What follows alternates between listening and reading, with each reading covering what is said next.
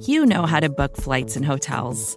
All you're missing is a tool to help you plan that unbelievable travel experience. That's why you need Viator. Book guided tours, excursions, and more in one place. There are over 300,000 travel experiences to choose from, so you can find something for everyone. And Viator offers free cancellation and 24/7 customer support for worry-free travel. Download the Viator app now and use code Viator10 for 10% off your first booking in the app. Find travel experiences for you. Do more with Viator.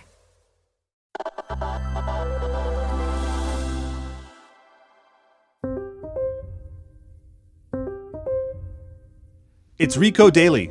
I'm Adam Clark Estes. A year ago today, thousands of rioters stormed the U.S. Capitol. And now we're still trying to follow all the digital breadcrumbs they left behind. Fuck you, police! This all played out online. It was organized online. There were hashtags for this stuff. T-shirts were being sold. And then in the insurrection itself, people were just like live streaming their crimes, posting selfies of their crimes, like openly boasting about their crimes. That's Recode's Sarah Morrison. And over the past year, federal investigators have relied heavily on social media and, well, really records of everything people do online to find, arrest, and prosecute insurrectionists. You have thousands of people, and then, I don't know, something like millions of social media posts that can be used as evidence against them. People just documented everything they did. But in what's become one of the largest investigations in American history, the FBI has needed help to get a hold of the data about the January 6th suspects. So, naturally, it turned to tech companies. If you're using your phone, doing anything on the internet, anything online, using any of these apps, it's not that hard for people to know what you were doing, and then the FBI to sort of, once they figure out who you were, build that case against you based on all that stuff. Well, the involvement of companies like Facebook and Google in the aftermath of the insurrection, it comes with a nagging question. If there are laws that keep police from accessing all of our personal data itself, why is it okay for tech companies to give it away so freely? I remember January 6th very well. We were working together on a story about what was happening. Can you remember what you were thinking that day as you were first starting to piece together what was going to happen to all these people who were apparently breaking the law in plain sight? If I recall correctly, you said, let's start thinking of a way of things we can do for this story that have a tech angle. And I was driving back to New York City and I literally pulled my car over at a rest stop and slacked you. Like, it looks like they're all going to get in trouble because they're putting everything everywhere on social media, all of them, all the time. And that was the article that we pretty much wrote. And now a year later, it's that prediction, which wasn't too hard to make, seems to be accurate. But in the years since then, we've learned a lot about what law enforcement did after that day. But we also learned about how unprepared the FBI was in the days leading up to January 6th. What did you find out about how much the FBI knew about these groups and the organizing online that was happening before it even happened? I mean, it's hard to say. I think a lot of the stuff, we don't know the full extent of what they did or didn't know yet or how much they acted. There have been reports that they were warned, they had an idea something was going to happen, they have been monitoring to a certain extent some of these groups. And what we do know is that clearly it wasn't acted upon appropriately because look at what happened. So somebody messed up somewhere. And after the insurrection happened, I think the FBI was largely left having to go, okay, we have like pictures of thousands of people that we believe are doing crimes. We need to figure out who they all are. And we kind of are stuck relying on the public to tell us because a lot of these people apparently weren't really on their radar. So they had to do a lot of just sort of working from behind. And when the investigation started, what did it look like? Did the FBI do its usual thing of posting wanted posters and asking people for tips? Yeah, they did, pretty much. I mean, there was stuff on bus stops. There was stuff online. Because so many of the people who participated in this are believed to be from outside the D.C. area, this has been like a nationwide effort. So things like social media are great for that. They've got their website, dedicated website set up for this, or dedicated section of their website set up for this. They've been doing this on social media. They've been trying to just get pictures of as many people as possible. Just say, do you know this is? You know this is? Call in for tips. If you have any information about anybody that was there, please call us. And then we've got a lot of people who were very upset about what they saw happen and what it represented, who have just sort of done their own thing, to try to identify people that the FBI hasn't yet. It sounds like they have crowdsourced the investigation and that there's been some online sleuthing, which hasn't always worked out well in the past. I'm remembering the Boston bombing when Reddit identified the wrong guy several times, if I remember correctly. How did it work out in this case? Online sleuthing has a bad reputation, and I think a lot of that's deserved. In this case, we haven't really seen that kind of thing where like the wrong person is identified sloppily and then like 1,000 people dox and pile onto them. We haven't seen that as far as I know. It seems like it's sort of a loosely organized group of people doing this, and they kind of seem to have some rules and they kind of work together behind the scenes. They have pictures of people that they are trying to find identifications for, but then the actual identifications are done behind the scenes and they just send to the FBI. A lot of these people seem to have some experience in what they're doing, not all of them, but some. So they're sort of maybe better at that than like someone who's coming at this completely new. And again, there's just so many people and so much stuff that you can find just by looking at people's social media pages. If you're somebody who's particularly good at that, you might be better at that than an FBI agent, apparently. But it sounds like the FBI itself is going about all this in a pretty old school way. They're taking tips from the public and they're following up on them and they're looking for clues in plain sight. However, some people might think about law enforcement and its surveillance capabilities in a much sort of darker way. Like you think of facial recognition and what the NSA is capable of. And I'm not saying the NSA was involved in this, but what did we learn about the FBI and its investigation techniques from how this investigation has unfolded so far? So it's hard to tell because there's possibly things that they're doing that we don't know about that don't make it into the case files that the public sees.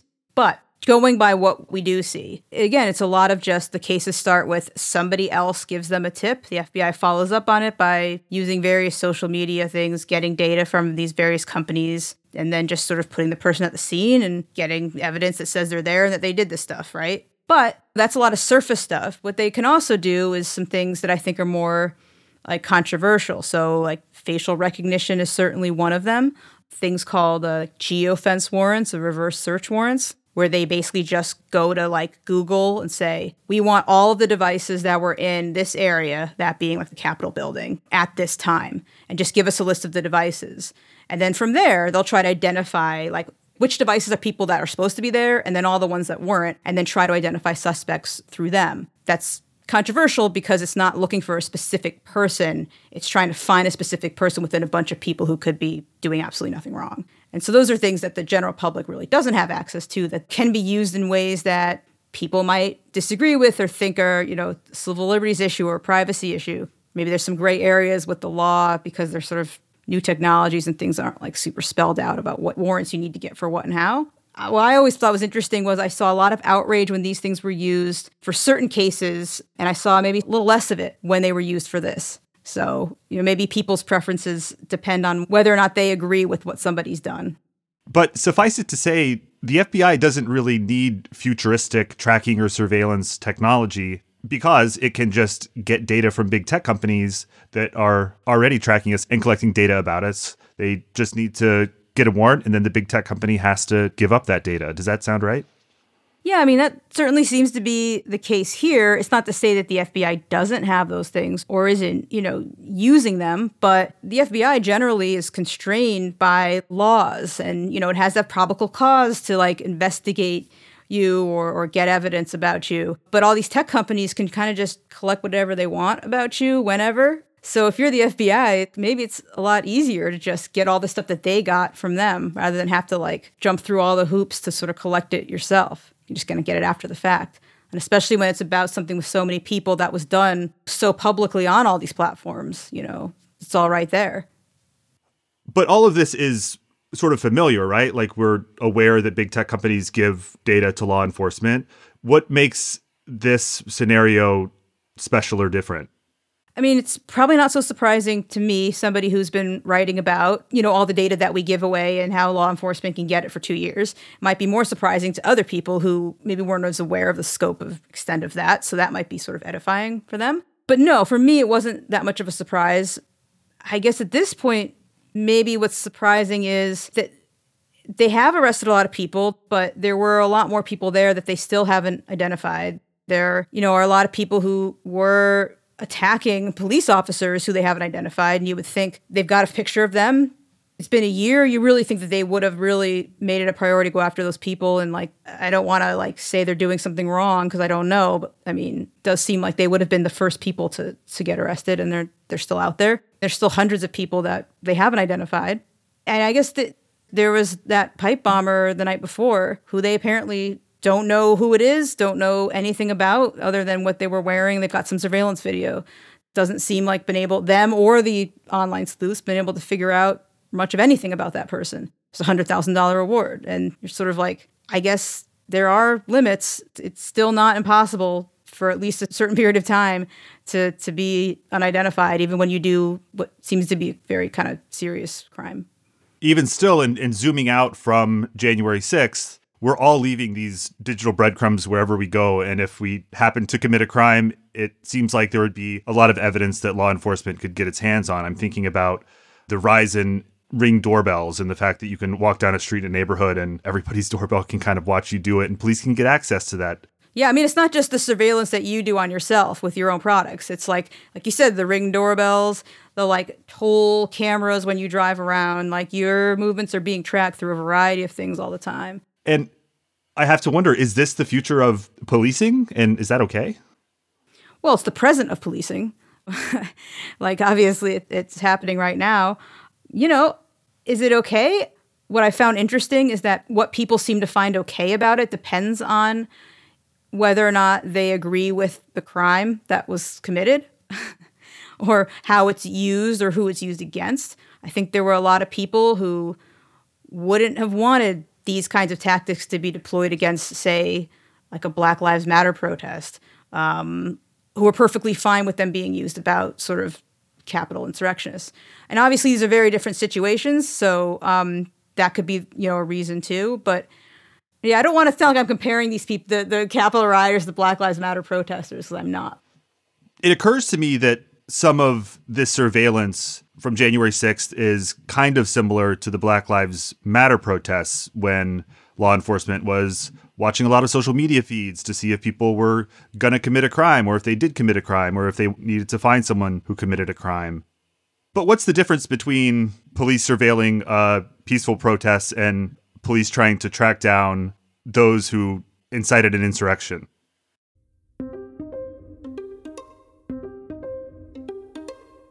Yeah, so this has kind of been a sticking point for me through all of this, is when you see the like enthusiasm that these amateur online sleuths have had towards trying to identify people and spreading the word and trying to like figure out who all these people are, and like maybe applaud the FBI's efforts and whatever means necessary that they use to find these people. And it's like, I guess that's okay if it's people that you think deserve to be found and punished in this way, but these are also tactics that can be used for other things, for other movements that maybe you don't think are wrong or aren't even illegal. But this stuff's out there and it's used, and it's not just being used against people that you don't like or that committed crimes that you disagree with. If it's out there being used against them, it's conceivably being used against, you know, everybody.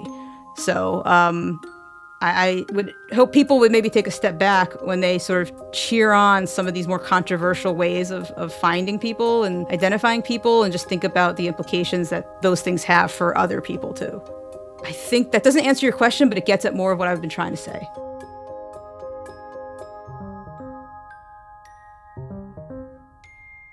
Today's episode was produced by Victoria Dominguez and engineered by Melissa Ponce from Hemlock Creek Productions. I'm Adam Clark Estes. We'll see you tomorrow.